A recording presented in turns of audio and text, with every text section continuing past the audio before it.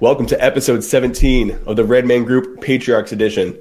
We have a special announcement to make tonight. The Patriarchs are coming together once again because at the end of this episode, we will be launching tickets to 2020 Patriarchs. The 21 Convention Patriarchs Edition is returning. Now, as your chief patriarch of the last event, I'm passing the torch to the man Tanner Guzzi himself. So we're going to go around real quick, introduce the men on this panel, and we're going to dive into what it is we're going to be bringing to the stage again, what the convention is going to be doing for fathers, as well as how we see the future role fathers play in society. So let's start with the 2020 patriarch, the chief patriarch, Tanner Guzzi. How you doing, man? It's great to see you. Thank you. I'm excited to be here. I'm really excited for this year because last year was a blast. And so I'm excited to see this convention continue to grow up as far, we're still getting our feet under us. So this is going to be a lot of fun this year. No, I'm really looking forward to it. Stefan, a first-time speaker at the 21 convention, and you're choosing the Patriarchs. Well, actually, not the 21 convention. You spoke at the regular 21, but now first-time speaker at the Patriarchs 21 convention. I'm looking forward to hearing what you say. I just wanted to point out on this panel, given all the hair, both facial and I actually feel like a giant blue-eyed thumb. That's what I'm bringing to the table. Let's just see if you guys can tell the difference between me and this thumb. I can put eyes on it, and it pretty much be the same thing. There, so wait, hang on. Let me just, there we go. Sorry, it was a little off. No, it's going to be great. And fatherhood is such an important topic for the world as a whole, and in particular in the West, where we really have lost the value of fatherhood, and we've kind of all been elbowed aside by popular culture, tablets, and welfare money. So I think there's going to be quite a lot to chat about, and I'm looking forward to, of course, being out there doing speeches. I was really thrilled to be in Orlando recently giving a speech. It was a lot of fun, and it's doing quite well. Certainly, podcast downloads are very high, and video views from my rather suppressed channel these days are quite high. So it was a real opportunity. I really thank you guys for giving me the audience, and looking forward to the next one.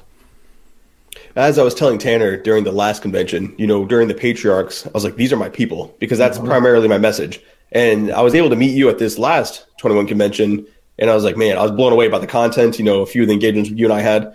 I'm really looking forward to hearing your perspective when it comes to family, because that's the wheelhouse I like to focus on. And I just like the way you approach things. So I'm really looking forward to what it is you're bringing to that stage, man. Well, I'll tell you this. It's like a big pendulum thing for me, because I grew up without a father. My father left when I was a couple of months old and went to Africa. I was in England. So, pretty much if he drilled through the center of the earth, like he couldn't have gotten further away unless he'd gone like into orbit or something. And so having grown up without a father, and then myself being a stay-at-home dad, there's no moderation in my family tree. It's like one extreme to the other. So having had the father absence and then being an extreme father presence, I think gives a pretty unique perspective to the whole question. Lastly, we're going to bring it back to the beard. Ken. Yeah, I'm Ken Curry. I'm a licensed marriage and family therapist in the state of Colorado. And read these books of his. Yeah, there you go. Thanks, Tanner. Nice. Well done. Yeah, so I spoke at the 21 convention last October as well, like a month ago or so, and it was an incredible experience. I did in the Patriarch, I did a workshop with Dr. Sean, and that went really well. As you can tell, there's a pretty significant passion that I have with family. And the whole idea of fathering is just gigantic. A huge part of what I do is build strength in men and strength in masculinity. And a really big part of that is being a really good father. And I really believe that father's presence, the way that you spell it, Hunter, with a CE at the end, is absolutely one of the most powerful things that a man can have. It's pretty awesome, being a strong presence in a family. It's really significant. Yeah. Now, I do want to repeat for those tuning in now and catching up. At the end of this episode, tickets to the next Patriarchs convention go live. So tune in, enjoy it now. The site's not up yet. If you go there, you're not going to find anything. But once we finish and wrap this one up, hit it up, get your tickets. It's going to go. This is going to be a big one. I'm super pumped about it because it's different. I guess because I'm super biased. But I'm like, yes, let's go. Let's talk to the fathers and the men who want to become fathers. And Ken, I kind of want to dive into it for early with you. I believe the first time we met, outside of Electrons was that Patriarch Convention last year. Yeah, was it May or March? It was May. May? Yeah, definitely. So it was great to hear your perspective. And we were talking about the future of fatherhood. So that's a pretty broad topic. With your license, with everything that you've been doing, you've dedicated your life to this. This is your professional network and job and what you do. Mm-hmm. Have you seen, since that Patriarch Convention, a shift in the real world or online with your interactions with men when it came to fatherhood and possibly better, improvement or worse, because now you're paying attention to these things after seeing all those men come together? Well, I definitely have always been paying attention to this. It just feels like the conversation online has become a lot more significant, as far as it seems like there's some kind of shift. Because there's a hell of a lot of evidence out there that shows that a man's existence within a family has a huge impact on the kids, on the family, on the state of being, on the well-being of all the members of that family. And so it's the conversation. Maybe it is just me, since I've been in this, or we've been talking about it, where I'm starting to see the conversation is really picking up some steam. Now, Tanner and Stefan, with you guys, coming through, being family men and fathers, have you noticed, again, a change in the tone when it came to fatherhood, or has it always been the same and you kind of just the same tone throughout? Nothing's really changed? For me, there's been kind of a balance of both, because amongst my quote unquote normie friends, especially for me, being out in Utah, being in a religious community, fatherhood has always been very, very present, very top of mind. But it's been really fun because I first stumbled upon the manosphere, all this stuff back in 2009, when you were reading stuff like Hawaiian Libertarian and the Spearhead and in Mala Fide and all this stuff. And it was so much geared around game and all these other things and pick up. And so over the last decade, it has been really fun to see a shift of it just being a focus on women to, okay, a lot of us have got that down. We're satisfied with where we are in that, but we recognize that there's still more to being a man. There's more purpose, and how fatherhood plays into that. So I've definitely noticed a big shift on that over the last 3 or 4 years. And it's been really encouraging to see that we're not just caught in this constant cycle of, I can't get chicks, now I got chicks. I can't get chicks, now I got chicks, again and again and again. And the idea that masculinity is about sex, not fatherhood, is definitely putting the cart before the horse. And it's a mistake that is encouraged by culture. It's encouraged by media. And this sort of notch on the belt, notch on the headboard, how many women can you have sex with and so on. That being the defining aspect of masculinity is really tragic. It's really tragic because it's not harnessing the power of sexuality to build a foundation for raising quality people, the next generation, the transmission of culture and so on. And it kind of devolves us from intellectual, rational, spiritual, philosophical beings to like a level of blind, rutting mammal. And that's saying that the pursuit of the orgasm is the essence of masculinity. Well, the reason why there are men and the reason why there are women is to make families. And this just having been completely scrubbed out of our vernacular and out of our entire approach to how we organize our lives is really tragic because, of course, the vast majority of men, or a significant majority of men, find it very hard to chase women who themselves are chasing the alphas, the 10, 20% of guys that they can put on as man candy, and that their girlfriends can be envious that they backed the guy with the abs or the great hair or whatever it is, right? And so this pursuit where these women are orbiting these alpha males and all the other males are left out in the cold is a complete recipe for social weakening and potentially even social collapse. How do you tame the wild hormones and aggression of masculinity? Well, a man experiences two aspects of taming, one when he gets married and the other when he has children. And if men don't get married and don't have children, they have no stake in the continuance of the society they live in. And once men withdraw from the continuance of the society, well, other males, other cultures, other religions are going to come in and say, well, we'll take it from here. And that seems a bit of a shame given how long it took to get here. Well, especially because you're right. It doesn't matter how strong you are as a man, how competent or capable you are as a man, you as a lone individual will never be able to withstand a competing society. And so no matter how well you think you can do, you can't maintain it. And so it's this very short-term hedonism that you can think, well, I'm just going to be nihilistic and it's not my obligation to save the West and blah, blah, blah, all this other black pill stuff. But even from a very limited individualistic perspective, we don't have very long that we can do this without a much more effective society coming in and saying, fine, we'll take all your resources, we'll take all your women, we'll take everything else because you guys are too stupid to even try and maintain it. You're just exploiting all of it. You know, I think there's something to be said to Stefan's point. You know, family men have literal skin in the game. You know, and that's why whenever I push the message, they're like, oh, you know, you're the TradCon trying to save the West. I'm like, I'm not trying to save the West, but I am living a lifestyle that is going to improve my community, myself, you know, and those around me. So in turn, sure, maybe that's the direction we're heading, but that's not the goal. That is not the intent of starting the family, but that's how you do the thing. That is how you take care of your culture. That is how you save the West. That is how you, you know, keep value and you keep what it is you've loved up to this point to continue on. You know, what we have now is great, but if you want it to improve, we're going to have to take a few actions and a few steps. And for family men, you know, you're going to make sure that, all right, I'm going to do the right things. I'm going to bring the value to this community. I'm going to bring value to what it is we have going on. And if you don't have children, what's the incentive there? What is the point of doing it? So those guys are like, haha, it's on you guys, family men. Like, no. You know, that's not how that works. You know, it's not just on us. We're living this life not because of this crazy notion that you think we're trying to pursue some higher mission, but that's at the same time exactly what we're doing.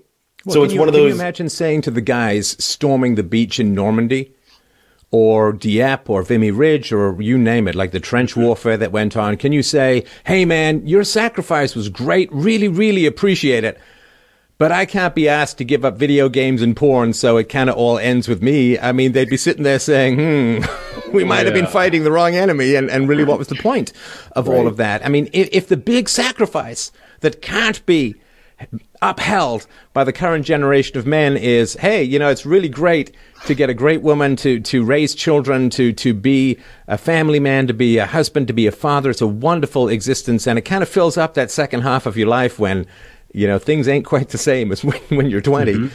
If that is too big a sacrifice, then I really don't know what to say other than, you know, civilization was probably a giant mistake. Wow. Yeah, I think the sacrifice is gigantic. And Stefan, I'll push back on a word you used a little bit ago. You said taming, and I would rather use the word maturing. That it's because the domestication of men isn't necessarily something I want to happen, but I do want men to become incredibly mature. And I think when you get married, you're moving toward in maturity. Dr. Glover calls it a marriage a people growing machine. And it grows you up, and it grows you up into a much more mature individual. And I think when you have just to kids, push back on your pushback, I think it's fairly safe to say that taming the beast is a much better role play than maturing. So, but anyway, go on. That's all I was going to say. But that's I think one thing that needs to be brought up into this, though, because you will have guys who will say, okay, well, what sacrifice for what? You know, and that's actually happening in the chat right now. Right, I wanted to share it on the screen because we see this as far as there's this sort of, I guess, nobility or this idea of you have to do it for somebody else. But the real irony is that when you get neck deep into fatherhood and you're doing it well and you're doing it intentionally and you're doing it with a partner who's as invested in it as you are, you look back at your days of being single the same way that you as an adult who can drive a functioning car will look at your days of being a child and playing with Hot Wheels, where it's just like there's no comparison. And so it's not just this, I'm killing myself and everything about my life sucks, but hey, my family can be happy, but you're actually happier too. It's not killing yourself to save the West. You're killing the old, dead, immature, untamable version of yourself and creating a much better, a much more noble, and a much happier version of yourself. And then that happens to save your family and saves the West as well. And so it's not giving up everything that you are. And there are men that have done that. There's a reason they were willing to literally give up their lives for what they had to sacrifice. And we're not even asked to do that. We're just asked to give up our stupid hedonism. I fully believe, my last speech at the 21Con Patriarchs, the first one, was on the patriarch type. And I fully believe that a man cannot actualize the entire spectrum. He cannot experience the entire spectrum of masculinity without becoming a father. You can become a man. That's great. You've learned to be strong and confident and competent. And then you learn to become a lover. All right. You can interact with the opposite sex. That's fantastic. But can you lead a life you've created? Can you lead a life that depends on you to exist? That is the apex. You cannot answer that. And I was immediately countered by somebody saying, so you're saying George Washington is not a man because he did not sire children. That's not what I'm saying. I'm not saying he's not a man, but I'm saying he did not experience the entire spectrum of masculinity. And if you were to look back on his life, if you were to read Chernow's book, George Washington in Life, fantastic book, he talks about how George Washington wanted children. He couldn't have them, whether it was him or his wife, we don't know, but he wanted them. So it's not to say he's not a man, but it is to say, you know, men who do not have children do not experience the entire spectrum of being a man.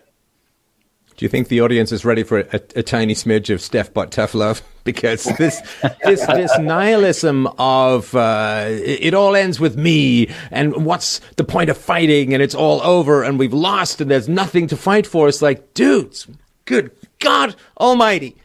Good God Almighty. I don't mean to come down on you too hard, and I'm coming from a place of love.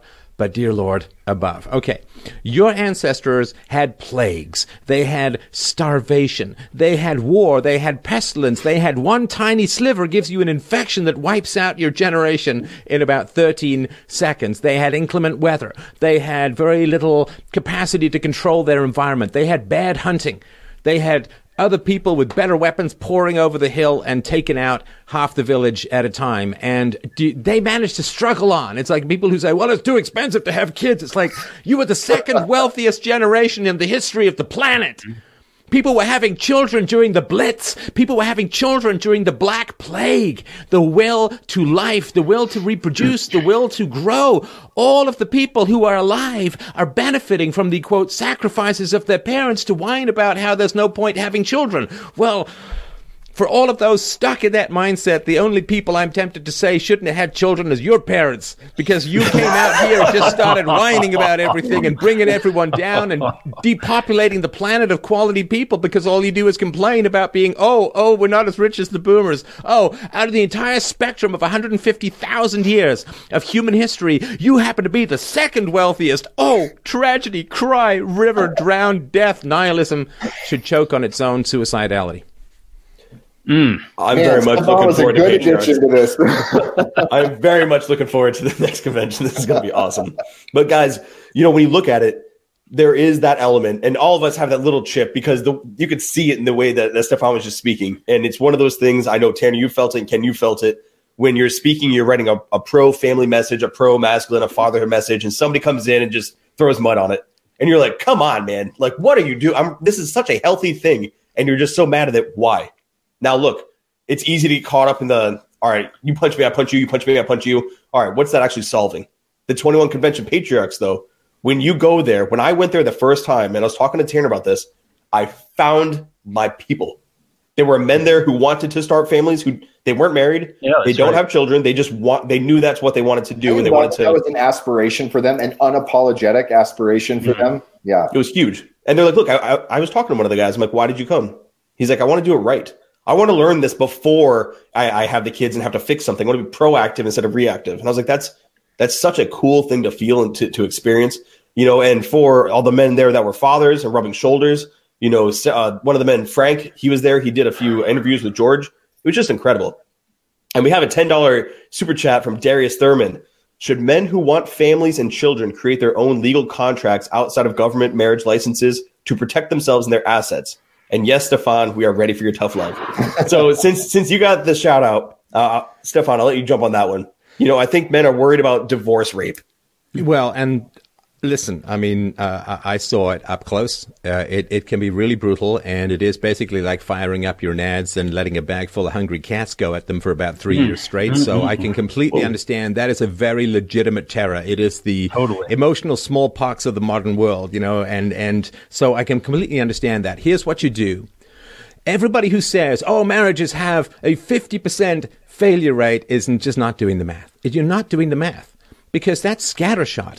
What you want to do is, first of all, I'm a big fan of talk therapy, self-knowledge, knowing yourself, knowing what your weak points are, knowing what your trip-up points are, going deep into your history, talking to your family, figuring out where the minefields are within you that are going to screw you up, right? So you've got to do that process of self-knowledge, of self-actualization. And you've got to improve the quality of the people in your life. And if that means burrowing upwards through some particular stratosphere of dysfunction and just getting yourself to a better place, do it. You are not here to serve the needs of historical dysfunction. You are here to self-actualize, become a great human being. Get to the right place, have self-knowledge, avoid women who give up easy sex, because that's a way of attempting to drug you into having a bond outside of quality and wrapped inside the faulty membrane of hormones. So get quality, get self-knowledge, and if you know yourself, if you're around quality people, if you avoid bonding in the absence of moral and emotional and intellectual trust, then your chances of divorce go down to the low single digits.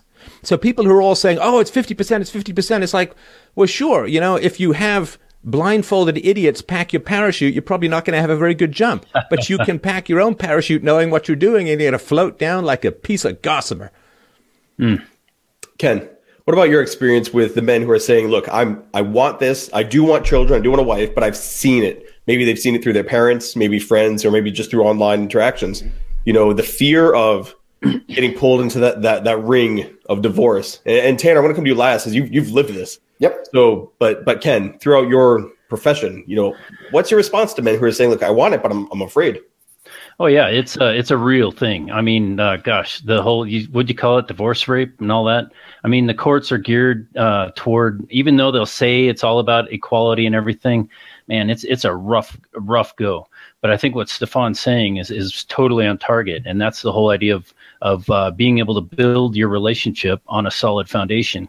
Our whole culture is built on the chick flick and you complete me and all that BS, and the whole idea of the infatuation and I'm in love with you, or I love you, but I'm not in love with you, and all this, and the natural progress of a relationship always comes to a place where the honeymoon is over and there's no longer infatuation. Is not the main course of the relationship. And you've got to be able to know that I have to build it upon something so much deeper. And so to Stefan's point, if you're just jumping in the sack and it's all about sex, or if that's the main priority, or like I'm saying, the whole thing of infatuation, it's not going to last. And so being able to build the relationship on a more solid foundation, and that's my own being able to have a strong, solid sense of self, and putting some really good energy into the whole idea of the vetting process. I mean, we've talked about that a lot. That's a big thing that Sean T. Smith talks about,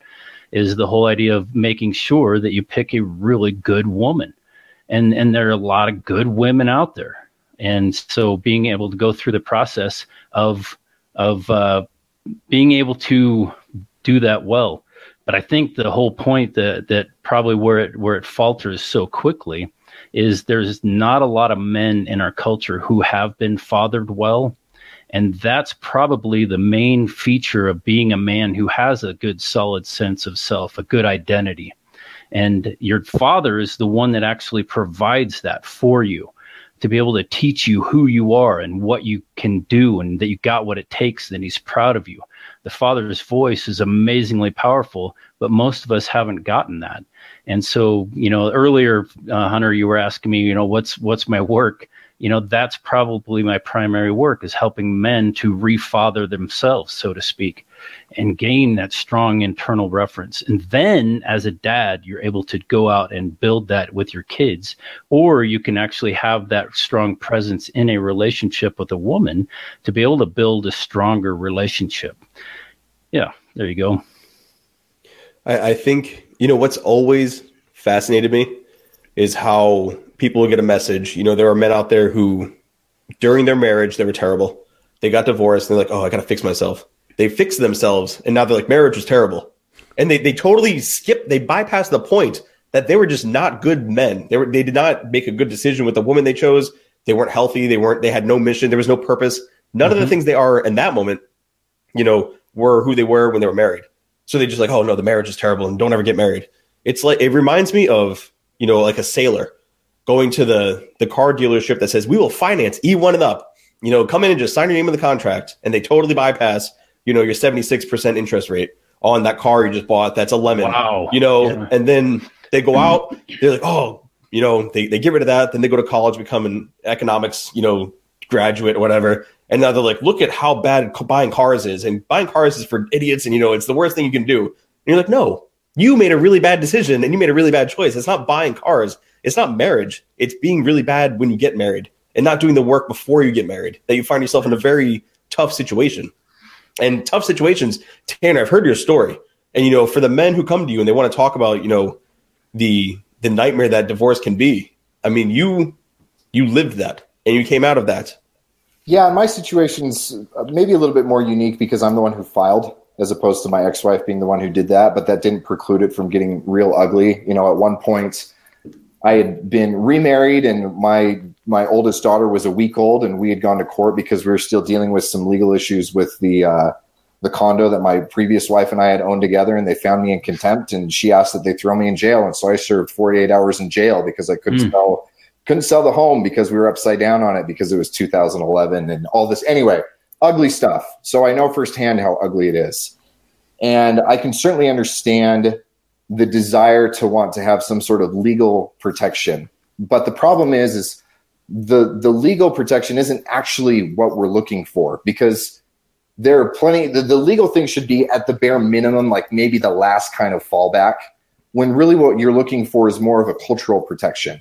Because if you and your wife are involved in a culture, whether that's a religion or a neighborhood or a broader family or just some sort of a culture that makes divorce something that is gouge, it's low class, it's not something that we do.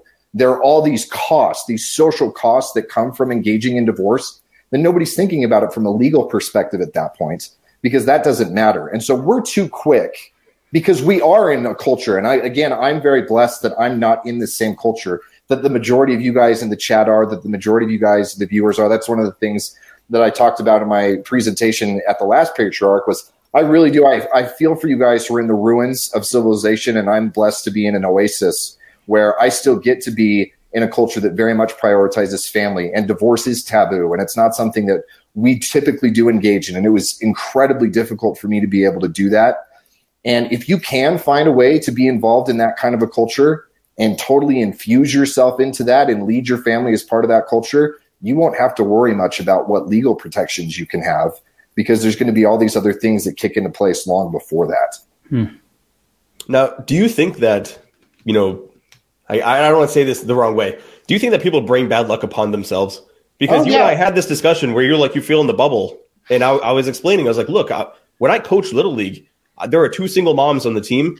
They're both squared away. Their children have great manners. Those young boys are becoming great men. They have good manners. They're healthy.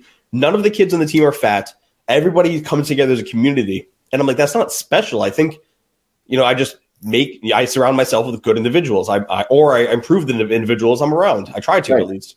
No, I absolutely deserved the miserable marriage that I was in for my first marriage, because I was a piece of crap. I wasn't a morally bad person, but I was a lazy person. I was more interested in consumption and entitlement and doing the bare minimum and wanting to be able to justify my bad decisions because we were on an equal playing field and blah, blah, blah.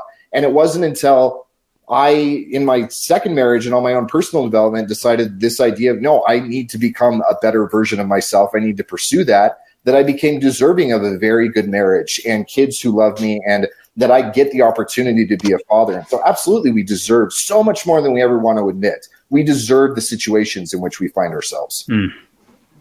What I'm really looking forward to, is the class of men that will be taking the stage in Patriarchs. We've got this panel. So a lot of guys are on right now. They're really digging the work, that's coming out from each individual here. But we also have Cernovich, who's going to be coming on, Hulse, Ryan Mickler. Elliot Hull's coming on. He's the strength guy, but he's so much more than that. When he came on last Patriarch, it was insane. Everybody thinks he's the meathead, the muscle guy. No, he's all about fatherhood. It's awesome. Yeah. So then there's Ryan Mickler. He's a first-time speaker at Patriarchs. A good dude. He just went on this crazy DC trip where he's bringing his family and showing about American history and all these things. If you check out his Instagram, check out Order of Man. That's his community. But it's awesome to see these guys taking the stage. And then you've got George Bruno, of course, who's coming on, repeat speaker, another solid individual who, when they take the stage, that's a glimpse of what it is they're sharing. You get to hear the speech, and that's great. It's fantastic. It's always a great time to sit and listen and learn. But what happens off that stage is those men who are like, all right, I've figured something out. Something's working in my life. And then they leave the stage, and all the fathers or the fathers to be in that stage, they start talking to you. Hey, what about this? What about that? And that's where the real bonds are forged. And it's important, Ken, we've talked about the importance of a tribe and having a community, and these fathers, this might be the first time they get out. It's their first time going out on their own without the family. And I'm really looking forward to seeing, the new faces that show up, as well as those who were there last year, to start to form that little click and start to have that thing happen in their head where they're like, oh, all right, all I need to do is take a few actions in the right direction, and everything will start to, like, it's like you tip that little domino. You've ever seen the YouTube video where it's like a 1-inch domino knocks down a 3-foot domino, only 5 later? Oh, yeah. Mm-hmm. That's how it happens. And I'm looking forward to seeing those relationships. And I was wondering, for those who've spoken, when you left the stage, what was the theme that you saw amongst all the men, when they're like, all right, I'm ready to go, like that little click? Was it just coming together and having that meeting? Or was it, actually, oh, what do you think about this? And I got to work on that one specific thing. I would say that for me, the primary experience is we are often alone in our deepest thoughts. And when you kind of dig deep and excavate and share the unmentionables, the deepest thoughts that you have, the biggest concerns that you have, sometimes the biggest fears that you have, we realize that it is depth and honesty that unite us and bring us together. And it is shallowness and inconsequentiality that is the greatest divide. That which is surface deep splits us like a canyon, and that which is very deep brings us together like gravity. Mm-hmm. And that is the big challenge, right? Because when you are up there in front of a crowd, there's a certain formality, but can you speak honestly? Can you just share thoughts that are deep enough that they have to be common? We all, if we're quiet enough at a silent room, we can all hear our own heart beating. We can all hear ourselves breathing. We can all feel the rush of blood in our veins. And if you get deep enough within yourself, that's where the real connection is with other people. And so, when I was giving this speech about a month ago, I can't believe it's only a month. I went through a whole bunch of iterations, and I'm like, nope, not honest enough. Nope, not deep enough. Nope, not personal enough. Because if you speak about yourself at a deep enough level, you're fundamentally speaking about everyone. And I think recognizing that you're not alone, because society, what do? Well, they shame people into not talking about things that are important and that are honest. And that divides us. And once we're divided, we can just all be pushed over. Yeah, that is so true. I love the whole idea of the dynamic of speaking is one thing, but then it's the conversations afterwards, and it's the being able to meet with the other guys. And what you're saying, Stefan, the whole honesty, the authenticity, the openness that men rarely have a context in which to be able to give this to each other. And that's what I've really loved about, that's what I love about what I do and the groups that I do and all that is it's a powerful thing to hear a man share his deepest shame or his secrets or the things that he's really wrestles with, because every single man, after a man speaks like that, every other man in the group, there's this immense amount of pride in that man and respect.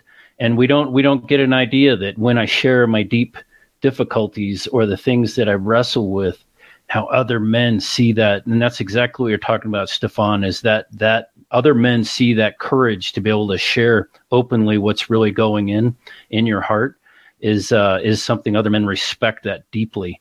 And it's a gigantic pathway to move toward freedom as a man. And we just don't have enough contexts in which to be able to do this type of interaction. And that's one thing I've loved about being able to speak and be a part of the convention. And it's not necessarily the speech that is the thing that does it. It's the conversations afterwards. It's the things that we've done in the, what do you call it, in the side rooms, the workshops and things like that. That was just incredibly a powerful thing. And we just don't have enough contexts for men to be able to have that kind of interaction with other men. It's just, it's absolutely essential. So I want to give a shout out to two men and then get my third man. So Phil Foster will be speaking at this 21Con Patriarchs, who's a Fraternity of Excellence brother. Texas Dom, Big Tex, he'll be speaking again. And this man right here, Anthony Mig, who gave us a $20 super chat, is also a Fraternity of Excellence man. And he says, Stefan, can you explain why you support negotiation with raising your daughter instead of punishment and discipline? And I really like that we have these fatherhood questions. This is what it's all about. It's already starting. Well, thanks, obviously, for supporting the convention, Anthony. So there's a reason why you're incentivizing, I guess, getting this question to the top with $20 rather than coming to my house and holding a machete to my neck and saying, give me an answer, man, give me an answer, because you're negotiating. You're saying, hey, this is a really, really important question. I want to float it to the top.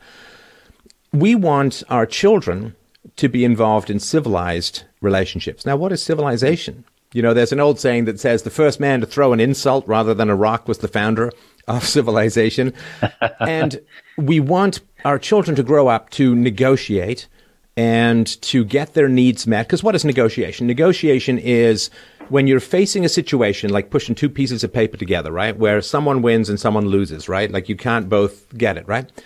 So you need to negotiate so that you can find a win-win solution. And that's a creative way to try and solve the problems, right? Because we don't all want to do the same thing. I'm ambivalent about what I want to do sometimes at any point in the day. So when you have a bunch of people together, there's a lot of differing opinions, a lot of differing priorities, and you have to figure out a way that you can all get what you want to the best of your ability. Now, you're not going to be able to do that by threatening people. Threatening people is direct, right? Somebody wins, somebody loses. Somebody's needs dominate and somebody's needs completely evaporate. It is an unpersoning. It is an erasure of the other human being in the negotiation, because not a negotiation anymore. Once you threaten, once you use force. And threat, of course, can be the obvious, direct physical threat. It can be violence, or it can be that, white-lipped, slamming the kitchen cupboard, storming around, making life unpleasant for everyone until you get your way, which is a form of underhanded emotional terrorism that is also threatening. It can be the threat of withdrawal. It can be the threat of withholding sex.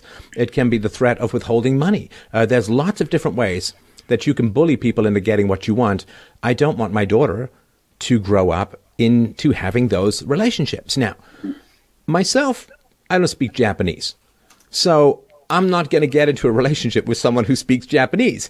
I don't speak that language. Like we can maybe do some miming, we can do some hand puppetry, but we really can't get into any complicated discussions. So I don't want my daughter growing up speaking the language of intimidation. I want her to grow up speaking the language of negotiation. So that if someone comes into her life, and surely they will, because it's a big, wild world out there, someone's going to come into her life and try and bully her. But she doesn't speak that language. So it's like someone coming up and trying to negotiate with her in Japanese. It's like, I'm sorry, other than a few lines from a Styx song, I don't speak that language. So that's really, really important. I want her to stay in win-win negotiations, because the only relationships that last are mutually beneficial relationships. If you exploit someone or they exploit you, there's that gunpowder fuse is going to blow the thing up sooner or later, because we can only suppress our own needs for so long before they're going to erupt in anger and resentment and so on. And so the only way that she's going to have stability and productivity in her life is if she makes sure that she's concerned for the other person's experience and the quality of the relationship that they're going on. It's just like when you have a business. Of course, you want to make money, but you want your restaurant patrons to also enjoy their damn meal. It's got to be a win-win situation. So by negotiating with her, I'm saying to her, my needs are important and your needs are important as well. I'm talking about when she's older, when she's a toddler and a baby, it's all her needs, right? My needs are important, your needs are important, and the exciting challenge that we have as people who are in a relationship is to figure out how both of our needs can be met in a creative and productive manner. And when she speaks that language, she cannot be exploited. She simply cannot be exploited any more than you can be conned by a very gentle-spoken Japanese person if you don't speak Japanese. You just don't understand fundamentally what they're saying, and she'll recoil from that. And so it's a way of embedding her in a quality relationship paradigm that will draw good people to her, that will repel bad people away from her like some sort of magic force field. And better than that, I can't imagine to do it. If I threaten her and intimidate her, I'm simply teaching her a language I don't want her to understand when she gets older. Okay, I have a follow-up question for that. I saw you pondering over there. Yeah, because I love this idea of thinking about it this way, but then doesn't that teach her that everything in life is negotiable? And so how does that line up against moral principles and the kind of things that shouldn't be negotiable, that should be held fast, that should be spoken in a different language? Well, that's a good question. So I'm going to pretend that my internet is cutting out. No, that's a great question. Of course, there are some things that aren't negotiable. So I was saying that exploitation of another is, it's immoral, but there's also a lack of practicality to it because it sows that seeds of destruction, right? So if she wants to do something and I want to do something different, I don't just fold and say, well, we'll do what you want, right? I say, my needs are important and your needs are important, and we'll figure out a way that we can get them both met. Maybe there'll be some deferral. Maybe instead of you wanting to do A and I want to do B, maybe we'll think of C, which will be something that we can both enjoy. So by not giving up my needs and not erasing her needs, I'm teaching her that it is really, really important to do that. And when you teach people that other people's needs matter, then they're not going to want to do immoral things because that's going to harm the needs of another person. Like, that's a kind of consequentialist argument. And I don't want to get into a whole moral discussion of ethics. I've got a whole book on that for free on my website. But if you teach her that other people's needs matter, then she's not going to want to do, hurtful or ugly things to someone because those other people's needs matter. At the same time, though, you have to teach her, of course, as I'm sure you do, that her needs matter as well, because you don't want her to be exploited either. And that's really important. And recognizing that the healthy use of anger, right? Because a lot of time anger gets really pushed down in our society. Our society has become kind of superficial and fragile. It needs to be channeled instead of suppressed. Yeah, and anger is your body's immune system that says, I'm being taken advantage of in some hellacious manner. And you don't want to suppress that, but you also don't want to react to potential exploitation with rage, because then you're not negotiating anymore. So teaching her, I think, all of this complexity is important. But yeah, when it comes to moral rules, the best way that I've found to teach moral rules is just to universalize, right? So, if she makes a promise to me and breaks it, it's like, oh, so we could just break promises now? Is that the rule? I can make promises and I can break them too? And she's like, no, I don't want that. It's like, okay, well, if you don't want that, then don't do that, right? I mean, it's an old Kantian principle. You act as if the principle of your action becomes a universal rule. And that's a very, very powerful thing with kids, right? Because she doesn't want me to make promises and then break them. She doesn't want me to lie to her. And if I take her behavior and universalize it, and she doesn't like that, then it's like, okay, well, now I'm teaching you empathy about how other people are experiencing your breaks in integrity. What about things that don't directly or immediately affect other people? Like how she treats her body or how she manages her time or her own emotions? Because I totally see the validity of this when it comes to how we interact with other people and the power of negotiation and seeing other people as people instead of objects, and absolutely all the validity of that. But to me, it still feels like there's a hole when it comes to, well, I can just negotiate that I want to do this and it's bad for me or what. And so I just eat all my Halloween candy in 2 days or whatever. Exactly, yeah, right. Okay. So how do you apply negotiation to stuff that's more internal as opposed to interpersonal? Well, so there's empathy to the other, and then there's empathy through time. In other words, empathy to your future self.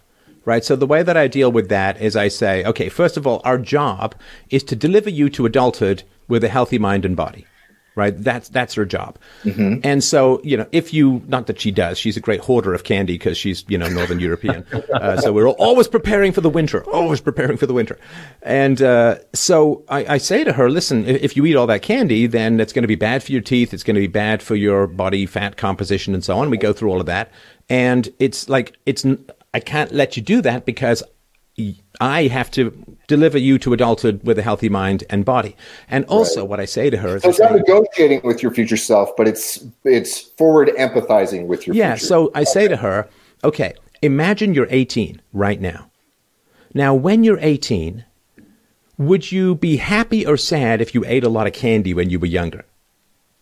Right? And she will say, well, I would be sad. I say, well, why would you be sad? Oh, I might be fat. I might have bad teeth. I could have diabetes. Like all the stuff that we sort of talked about, consequentialist of the sugar addiction that makes up most of the British Isles of which I come. So you have to say to her from your future, looking back, what do you want you to do? And I say, I imagine some guy smokes all day and then, 20 years later dies of cancer, right? Like the guy who's on his deathbed, is he happy he smoked? Like, of course not, right? Of course not. And so putting herself forward in time and having empathy for what that person forward in time wants from her now is a way, I think, of giving her a balance between, present hedonism and future sustainability and so on. And of course, you have to model that as well, right? So if I want her to not eat candy, if someone offers me a candy, I say, no, thanks. I mean, do you want this candy? Yes, I do, but I'm not going to take it because of X, Y, and Z. So, well, I want to continue this further. Maybe we can talk, because even the idea of, because you're making my job as moderator super difficult. Right, I'm sorry. This is the Tanner getting his questions answered show. Right, this is, thank you guys for letting me monopolize the time. But even as I think about it from my own perspective, because I don't want to teach my kids, and again, religion, that's a huge part of my moral structure and everything else, and I don't want to teach my kids that you can negotiate with God. And so I want to think about this more, and we can talk about this more. Right, but isn't prayer an attempt to negotiate in a sense, because you're trying to figure out what God wants? You're saying to God what you need. God may say, no, it's not what you need. What you actually need is this. There is a negotiation element, and I'm not saying as equals, because I get the sort of divide and all of that. Yeah. But if you don't have a relationship with God, you wouldn't want to teach your children that, you're God's slave, that God is the dominant bully and you just obey. Care about God, God gives you free will. God gives you moral reasoning. God gives you negotiation powers.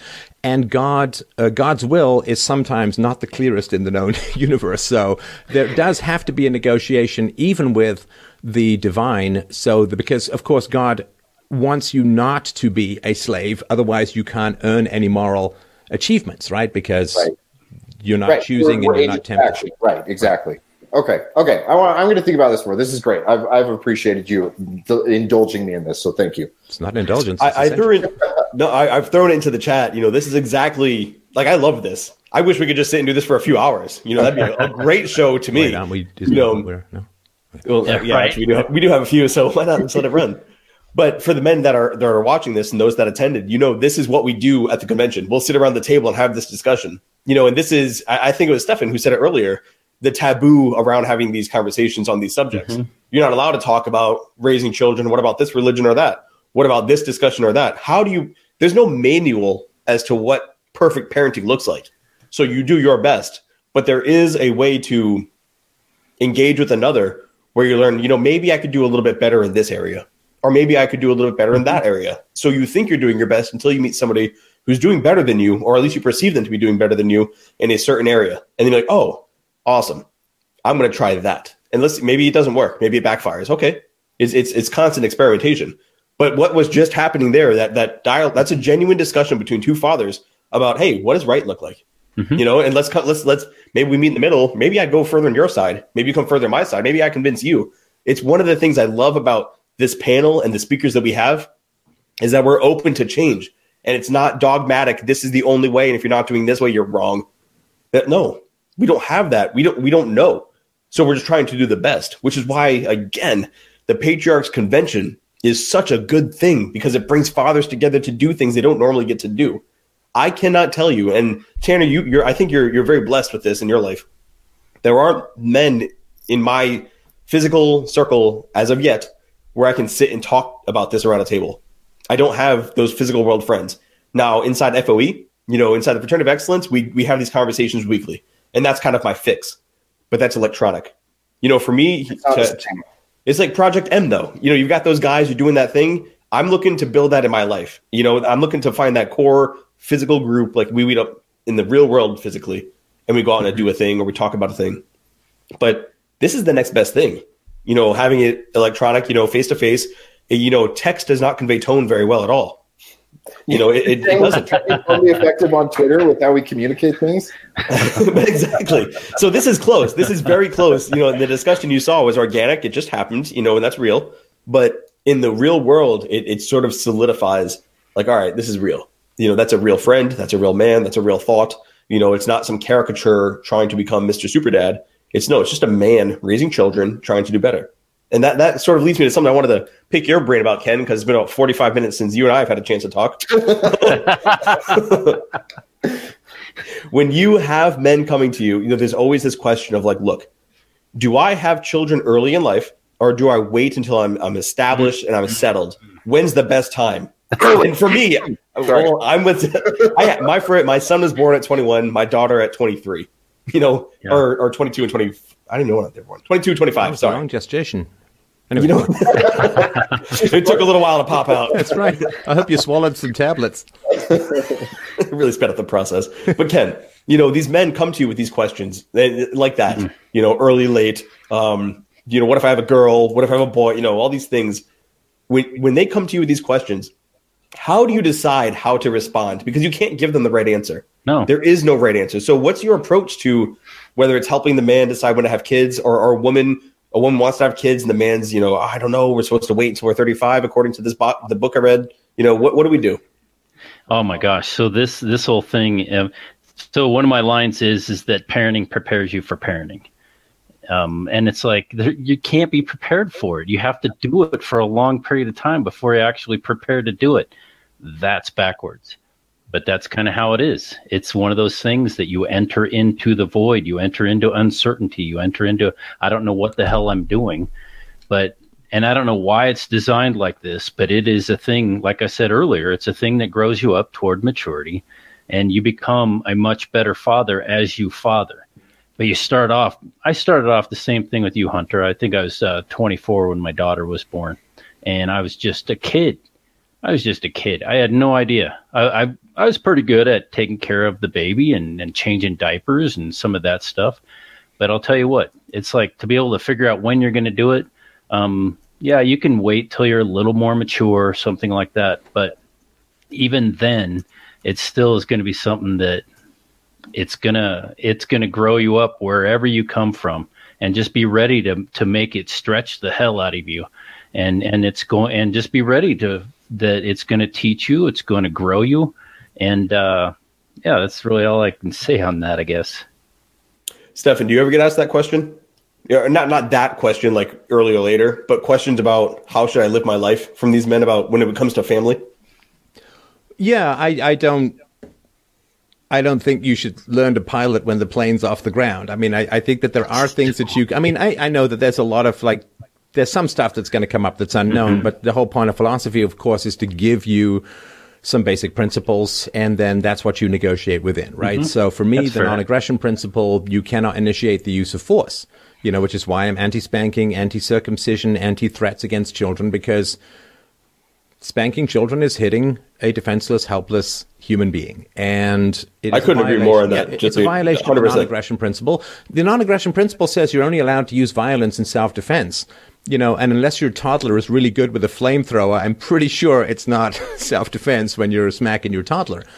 So once you say, okay, violence is off the table, aggression is off the table, that's when you get creativity. That's when you get the growth, right? So as a civilization, why are we negotiating all the time? Because violence is off the table.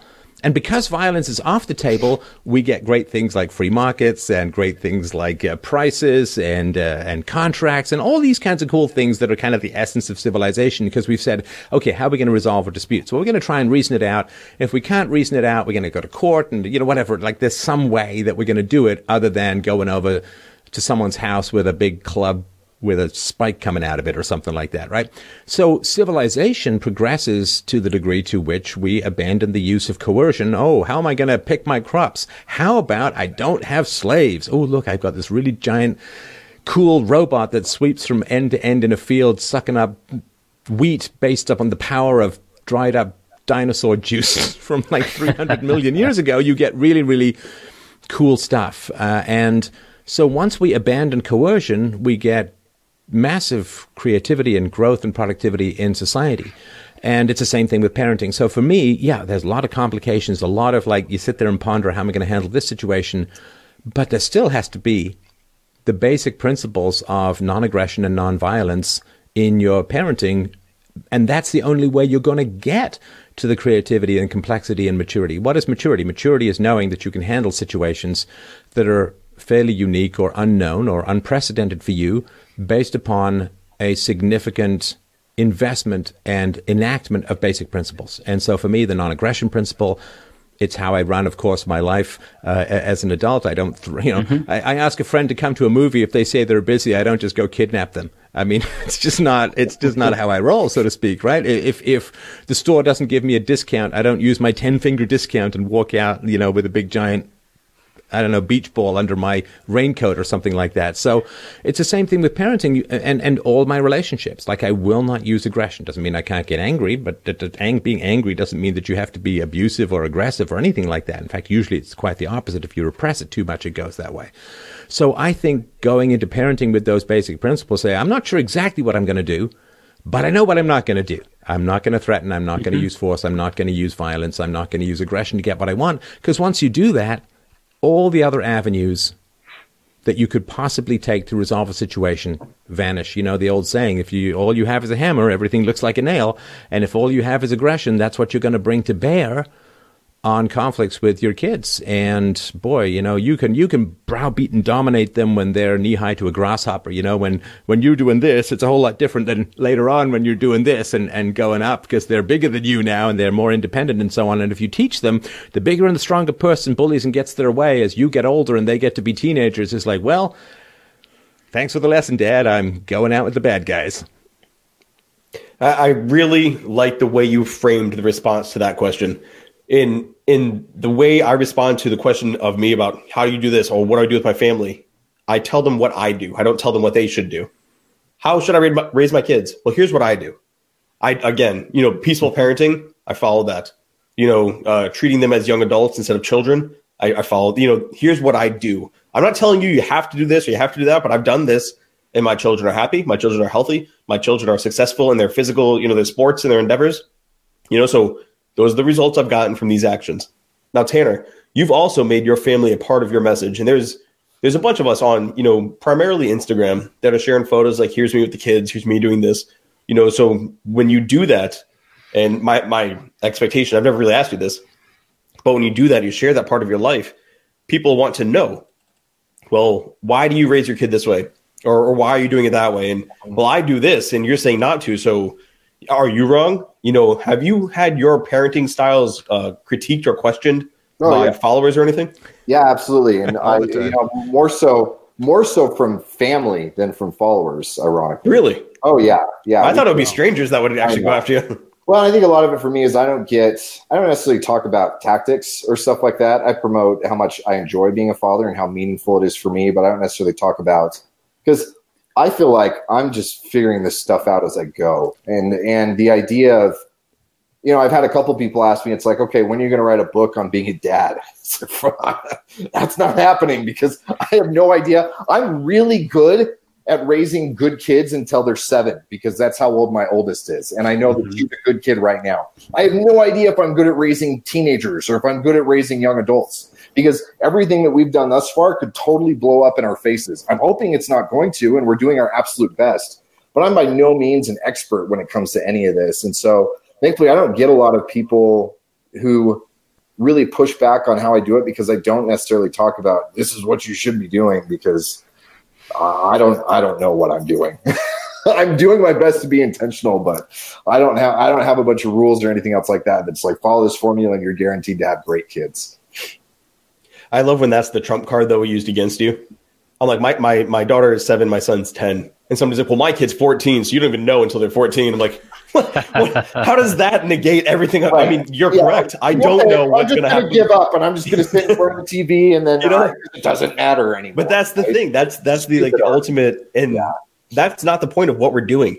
How many times have we been told that, well, just wait until you've been married for X number of years, and then you get to that threshold, and it's like, my marriage doesn't suck like yours did. Sorry. I don't have a body like you did at 30. Sorry. Everything that they tell you, just wait, is a stupid argument because it's them trying to justify the fact that their lives suck because of their poor decisions. And then when you hit it, they're like, well, you're too old. You don't get it. It's like, what? I'm 90 years old with 70-year-old kids. I thought I made it, and I didn't make it yet. Damn. If you only remembered what it was like to be 10, Yeah. That's the thing. And that's why, with 21Con, obviously we're coming together right now for the Patriarchs edition. So these are fathers, and soon-to-be fathers are to become fathers. It's the ultimate event for fatherhood, because it's the only event for fatherhood that I know of that is specifically targeting men who are leading families or want to lead families to talk about these very taboo issues, whether it's, should you spank your kid or not? Should you homeschool or not? Should you, the list goes on. What about youth sports, a way to put them in, ways to raise your sons? How do you create a rite of passage for your boys? in a modern world where, and I think you brought this up recently, Tanner, you know, and I'm kind of facing the same thing. When your children are living a suburban middle-class life, what obstacle do they have to overcome? What hardship turns them into a man? How do you make them continue to push when their material needs are already being met? Or do you force poverty on them so that they develop a work ethic? And maybe I'm, again, biased because I'm a part of this, but what other groups or organizations are doing that, are having those discussions? You know, there may be some. You know, we talk about this a lot in FOE. You know, we do talk in my group, you know, and I guarantee in your groups, you guys talk about these things as well. But to get a convention dedicated strictly to this subject matter, I think it's changing the game. You know, these men show up and they leave and they impact 30 other dads because men will follow the example of another man. Like, oh, that guy's playing catch with his kid and I'm sitting here watching mine. Oh, hell no. I'm not going to be the dad on the sideline. Just wanted to jump in with this. There's this question of danger and struggle and so on. It's a big one. I have a bit of an unorthodox approach. I subscribe to a service called Random Coyotes in the Bathroom. And what they do, of course, is they will just deliver wild animals, not necessarily feral, but often rabid. And, you know, you give them access, you give them the codes, and it's random, right? So just, you know, they forget about it for a while and then, you know, pull back the shower curtain, random coyotes in the bathroom. And that, I think, has, it doesn't help them sleep very well, but it certainly does help them, they get tougher. Yeah, they certainly get, the, you know how I got this scar? Yeah. The reflexes are very, very, you know, I mean, obviously I started off with 12 kids. We whittled that down a little bit now. But trust me, the ones who are still around are strong, baby. Oh, man. But for me, it's a real worry because I don't want my children I want them to be able to separate the value of work or the value of struggle or ambition or pursuit from the value of money. I want to raise kids who are young Alexander the Great, where all of my material needs are met and I still want to accomplish more, right? As opposed to, well, we have enough money, so I'm going to squander all of Dad's wealth and we're done. Quite a standard you got going on there, Tanner. Hey, son, is a high bar. You've not conquered Persia by the time you're 17. You're nothing to me. I was just thinking Caesar. If you're not taught by Aristotle, I don't even want to hear from you. Exactly, right? Otherwise, just a huge letdown. I have a feeling Tanner's kids might have their own struggles. Can't fulfill his expectations. But I think what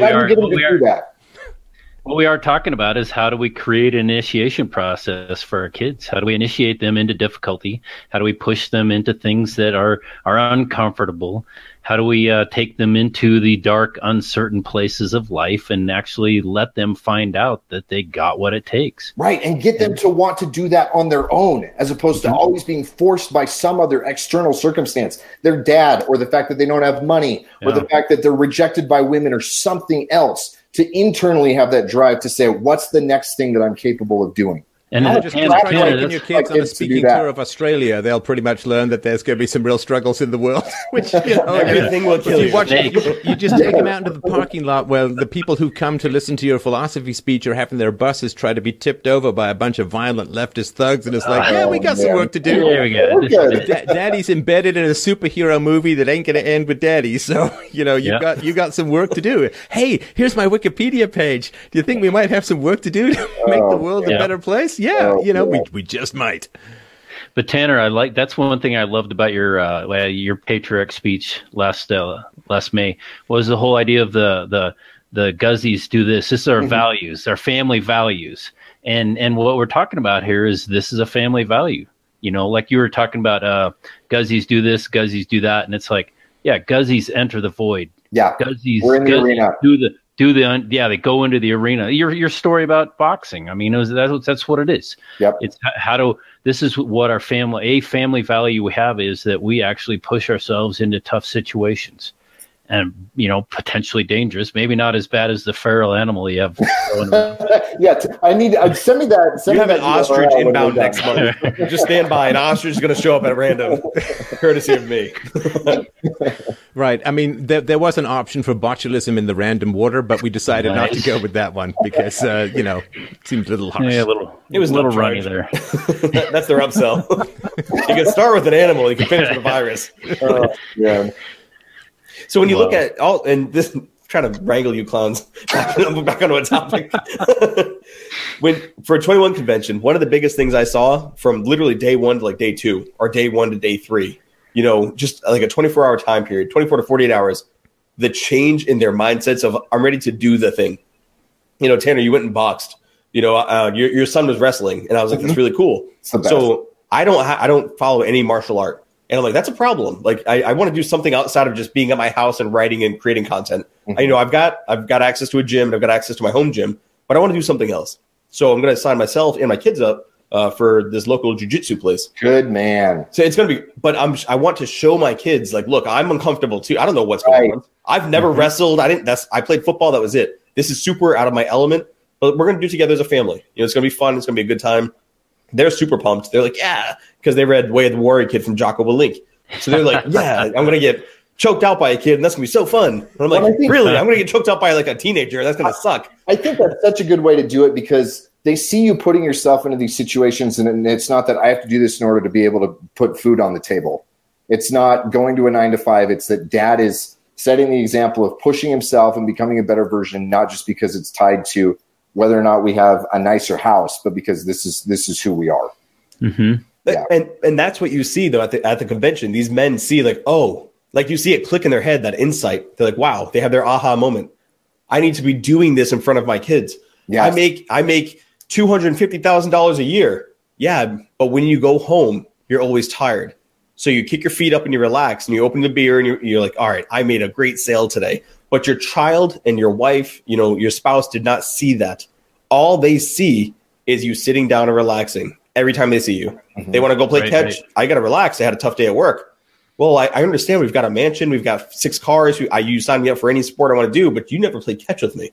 Right. And these dads, they don't understand that until they go to the convention and they see, episodes like this and they're like, whoa, maybe I should be doing something a little differently. I didn't realize making a lot of money did not elicit a response of respect and admiration from my family. All it did was have them recognize I'm just a man, like money shows up and I sit and relax. And that's the kind of man I am. Yep. Well, I had to, every now and then life's like a pinball game sometimes. You just run into someone, boom, and it puts you off in a totally different direction, which is, I think, what these conventions are to a large degree all about.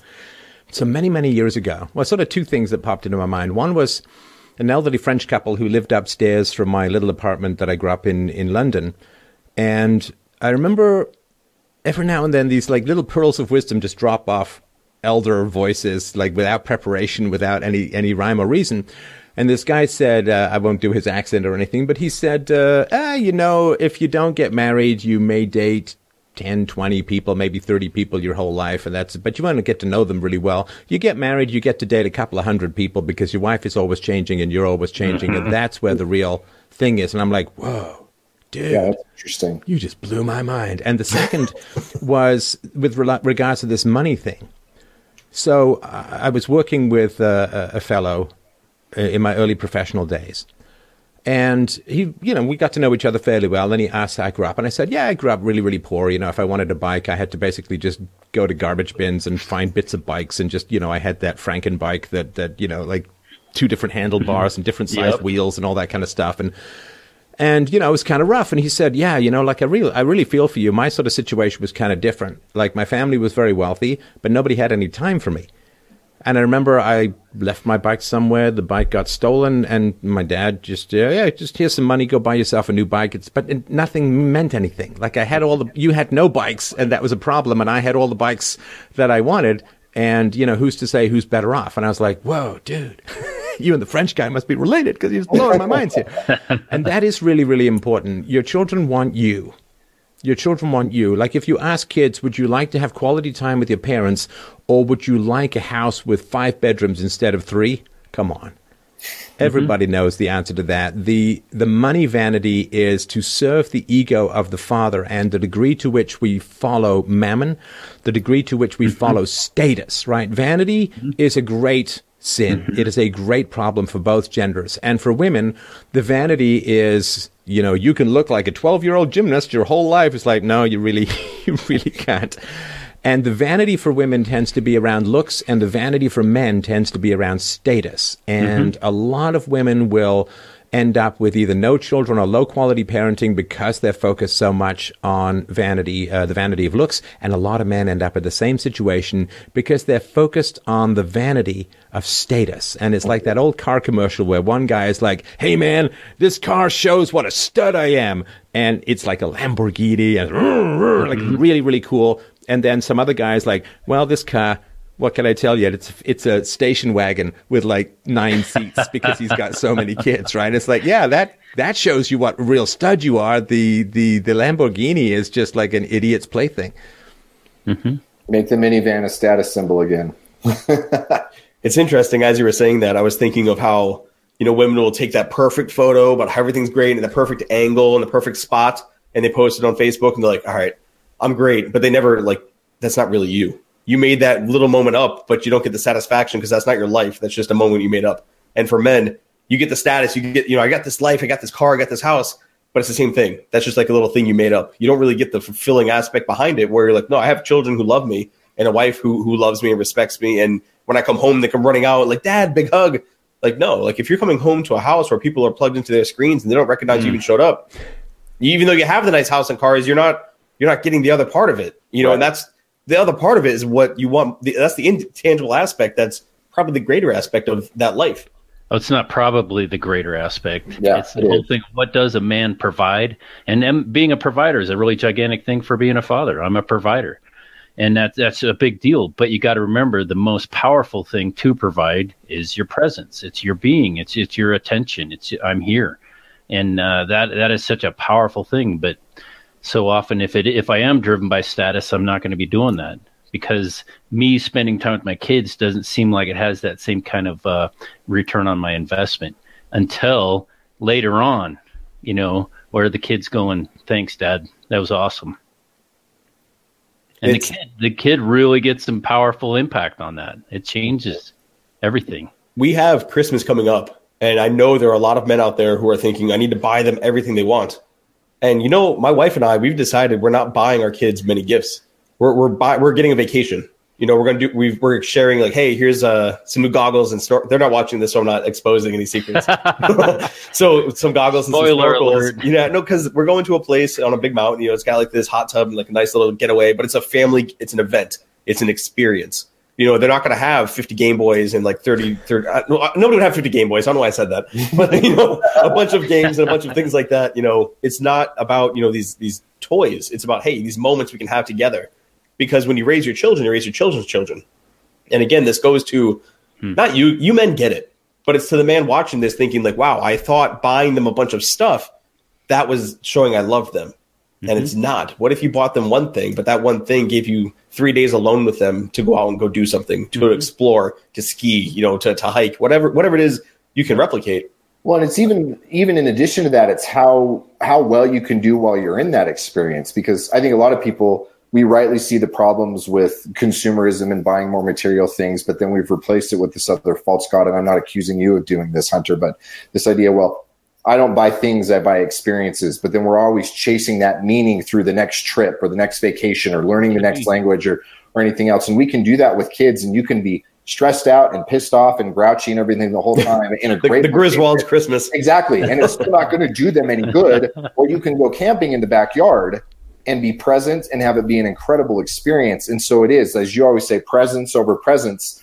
And it's that ability to, do you connect? Are you building a family identity? Are you building their identity as opposed to just filling that void with things to do or things to own in hopes that that's going to create healthy human beings? And it doesn't work. Kids' toys are a depreciating asset, but memories will always appreciate. Uh-huh. That's well said. Sorry, I know everyone's expecting the big speech. That's all I got. That's I just who's supposed to follow that one up? Yeah. Right. Who invited this guy? Sorry, normally I'm a novelette. This was just a fortune cookie. That's all I got, man. Sorry. No. That was very well said. It's one of the also when you see to your point, somewhat Tanner, is when all right, we're going on vacation, and their whole vacation is just scrolling on the phone. Guys, go out and play. Like, are you kidding me? You defeated the entire point of this. You can get to know your child. I'm sorry, kid. I can't come and play with you. Someone is still wrong on the internet. It's not just them that do it. We do it too. Yeah. That's so bad. It happens. It does. Yep. Now let's shift this back to the convention again. With your angle, and I want to do a little round of the horn here. So we'll start with Ken. What approach or what issue are you seeing that you plan to tackle with your speech in the upcoming Patriarchs? You don't have to flesh it out. I get it. It's a while away. But obviously all of us, there's something that keeps popping up that we're like, all right, I need to hit this. This is the nail I'm going to hit. Yeah, there's a couple things. I'm still bouncing around. I don't know what it would be. You can share them. No, it's not going to be a surprise. Well, so yeah, one of these five. Yeah, one of the things we've been talking about, it's kind of underlying, when Tanner and Stefan were talking about the negotiation process. Underneath all that is the whole idea of power. And what the hell is power? How does a man hold power? How does a man be powerful? How does a man empower his kids? It's like power is so huge, and our culture sits in this thing of the zero-sum power. If one person has the power, the other person has no power. And it's just, that's not the way a family father needs to be able to look at, this is how power is. How can I be powerful so that I can give power? So it's much more of a collaborative power. It's much more of an abundant power. There's plenty of power to go around for everybody. And so the whole idea of power and how do we use that as fathers and as men is a really significant thing I've been bouncing around. The other actually, we're kind of talking about it as well, is the whole foundation of how a relationship goes through a process of just the processes of how relationship falters, gets to a place to where the honeymoon's over. It all starts with the whole infatuation process, a very externally referenced process, and then it gets to this really difficult thing when the kids are born. And it's the honeymoon is essentially over, and now I'm not getting all that external validation that I used to get, and so what happens in that? That's the number one place for divorces in our culture, and being able to understand what's the whole process of what is this relationship doing, and how do I actually then build on that really difficult moment in our relationship to create a much more a stronger foundation with which to have a deep, deep intimacy and a really strong foundation for our children to grow up in. And that's kind of the other. So those two big things are the things I've been thinking about. Yeah. Looking forward to it, man. And like I said, those are great topics for the speech. I'm looking forward to what happens off that stage. Yeah. It's always a good time. Stefan, do you have any idea as to what angle you're going to be taking on your presentation this year? Other than random coyotes in the speaking hall, that is. I was actually hoping that was it. Yeah, that's it. Just run with that. Here's a scimitar. Good luck. One of these is rabbit. So the protection and provision aspect of things, I think, is really important. What do? We protect and we provide. And both of those functions of masculinity are being displaced or undermined by politics, by sort of state action, right? Because we're now forced to provide for, irresponsible men and women who have children outside of wedlock, and we're forced to provide for ex-wives who may have done wrong or done immorality or immoral things and so on. So we're kind of being forced to provide for everyone, and that diminishes our capacity to provide for our own families, which is kind of emasculating. We want to protect our children, and there's mass immigration. There are issues where the kids of single mothers have high levels of criminality on average, and so on.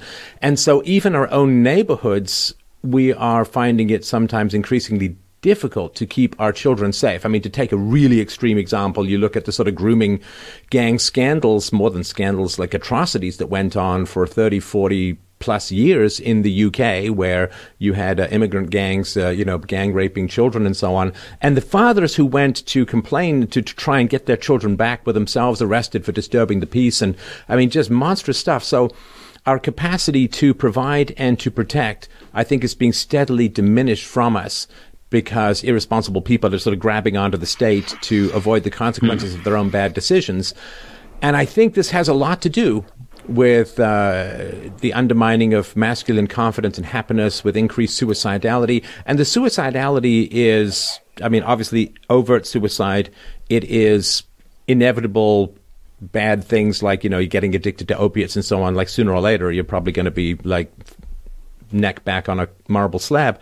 And then there's just kind of not living, which is going on, I think, for a lot of men, the sort of porn, video games, never getting out there and seizing your part of the great hunt of mankind. And so I would really like to explore what is going on, particularly with white masculinity, but masculinity as a whole in the West. And I think it's a huge issue because, I mean, each individual, you can't just sit there and say, I'm going to go fix the problem. I'm going to fix the immigration system. I'm going to make sure there are no grooming gangs. And I'm going to, change the family court system. And I'm going to change welfare to private charity so that it's more responsibly applied. You can't do any of that. But if the enemy you can see is the enemy you can fight. The enemy you can't see is the enemy who will win. And so what I want to do, I think that there's a lot of invisible undertows that are undermining masculinity, but we can't really see it. So I guess I want to be the blinding white talcum powder that goes over the invisible guy so you can kind of see the shape of it. Because I think once men understand why they're feeling useless and unhappy and rejected and undermined, well, that's a battle you can fight, but the enemy you can't see, the airborne enemy, so to speak, is the one that'll take you down. So I really would like to give men a clearer understanding of all of the cultural and economic and political forces that are serving to weaken and undermine their sense of confidence and happiness in being men. And this is all the way from just, those inevitably boring commercials where the guy's just kind of dumb and the woman's always so smart, or the Disney films where the kids are always smart and the guy's always like, the dad is kind of a fumbling idiot who doesn't know how to work the PS4 or whatever. And I think once men can see that, I think it really can go around saving lives, because then men can say, okay, so I've identified why I'm unhappy. Now, I can't fix it as an individual, but I can start sharing this knowledge so that we are at least facing an enemy that we can see. I think it's important for people to realize, too, to this point, that when these many different perspectives are shared, it's like there being an object and many different lights are shown upon it, and you get a greater picture of what's going on because you don't know what you don't know. But when you listen to a bunch of men speak about a certain subject, like, wow, I learned a few things I didn't know, and now I know more. And because I know more, I can act better because I've got more pieces to the puzzle. I used to think it was a dog, and now it's a bridge, and now I put it together and go, now it's this. You get to see what the actual image is. So that's incredibly important to kind of put that, like you said, the talcum powder and the invisible man. You didn't see it until you did. Once you do, what do you do with that knowledge? And I'm really looking forward to hearing, after the event, what the men do with their knowledge. Mm-hmm. So Tanner, what's your approach going to be? The chief patriarch, you're running with this one. You've got the torch, brother.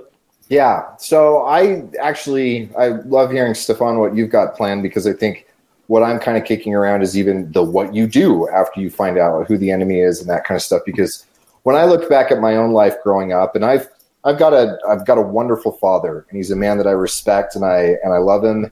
And he also, when I think back on how I was growing up and my dad and my youth leaders and all these other men in my life, and there weren't a lot, I didn't, like a lot of kids in public school, all your teachers are women and all this kind of, I didn't have very many aspirational men in my life. I didn't have guys that when I wanted to grow up, I wanted to be like them. I remember being in the Scouts, and all the leaders were fat and grouchy and were more interested in making it home in time for the next football game so they could watch it the next day instead of actually helping us out with our campouts and this kind of stuff.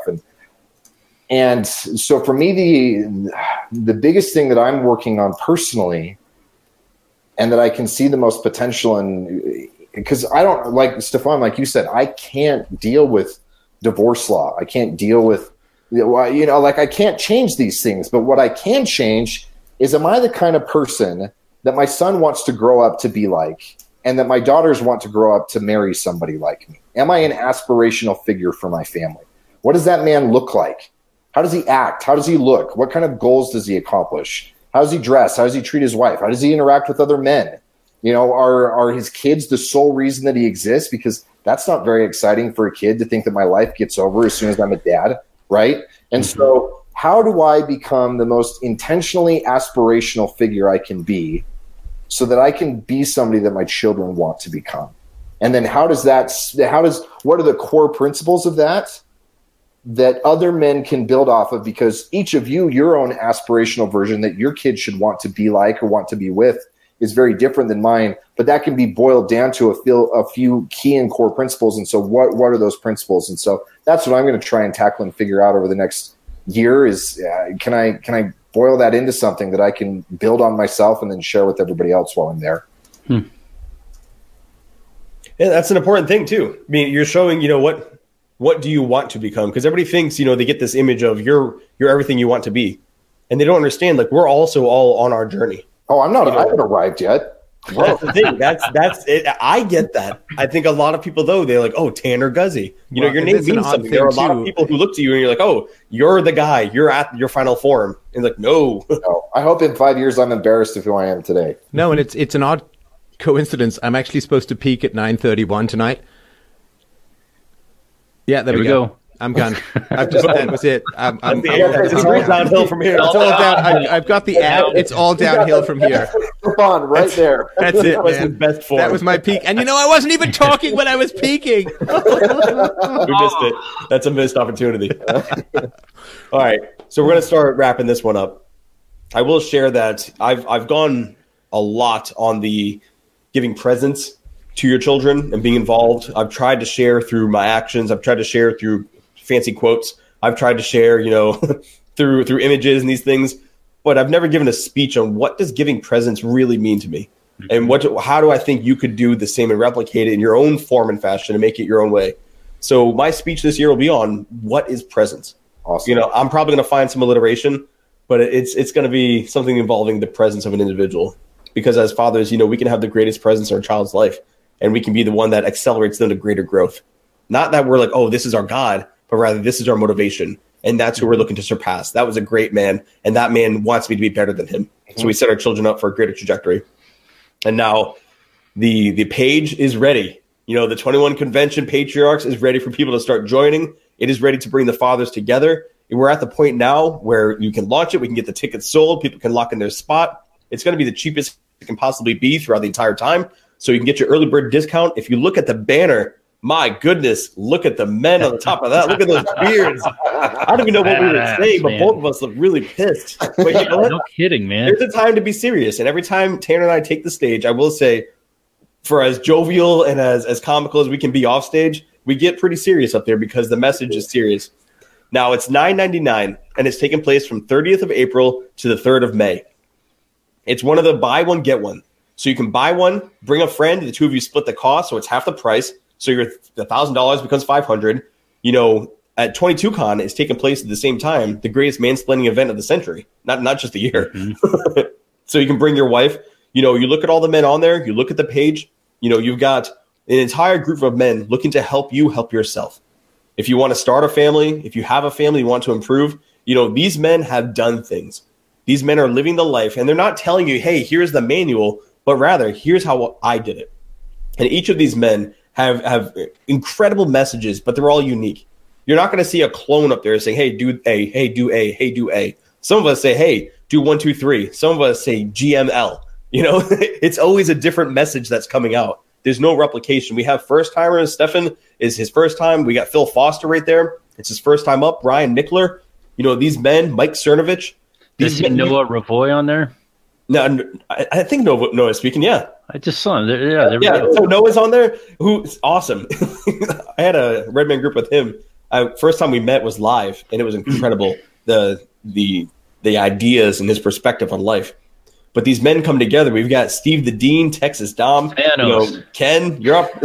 It's ridiculous to go through this lineup, and everybody's heard the names. But when you sit and you have a dinner with them, and you sit and you get to hang out by the pool, or you get to hang out outside and just talk about your individual story, it changes everything. We have the dinners, we have the workshops, we have these one-on-one moments. I'm going to be hitting Anthony up. I might be doing a workshop, my first one. I've not done one up to this point. I've always hopped around and hung out with the guys during that time. But there's a few topics I think I could give some one-on-one access, individual attention to. So it's just the entire event itself is incredible. So when you look at what Anthony's created, you look at the dream, what are you now? The president of the Manosphere? El Presidente of the Manosphere? When you look at what it is he's built, it's not just to get men together to talk about, how do I lay some game? It's not just, how do I take care of my appearance? How do I get strong? How do you lead a family? The second Patriarchs edition of the 21 Convention is happening, and think about a topic like, how do I lead a family? What a monumental obstacle to take on. What a challenge to present to others. What a resource that's being created for men who are not being represented in the grand scheme of social status or social, any attention coming from any media outlet anywhere. Nobody cares about fathers. Nobody wants to talk about them. They're the bumbling idiots on these sitcoms. They're the fools that are the butt of every joke. Hey, go to mom because dad's an idiot. 21 Convention is changing that. It's infecting lives. It's not just, spreading a message. It's infecting lives. Tickets are on sale now. Go to the 21convention.org/patriarch. Get your ticket. Sign up now. It's the early bird discount. You'll see us all there. Guys, I'm pumped up. I'm really looking forward to this. It's one of the ones where, my people come together. The men who are looking to lead families.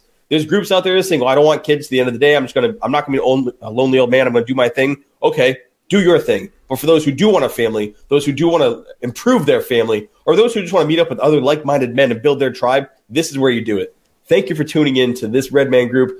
I had a solid panel. Guys, I appreciate your time. Thank you for coming on tonight. What a blast. My pleasure. Thank you. I appreciate all of your time. Everybody, thank you for tuning in. Have a good night. Night, guys. Good night.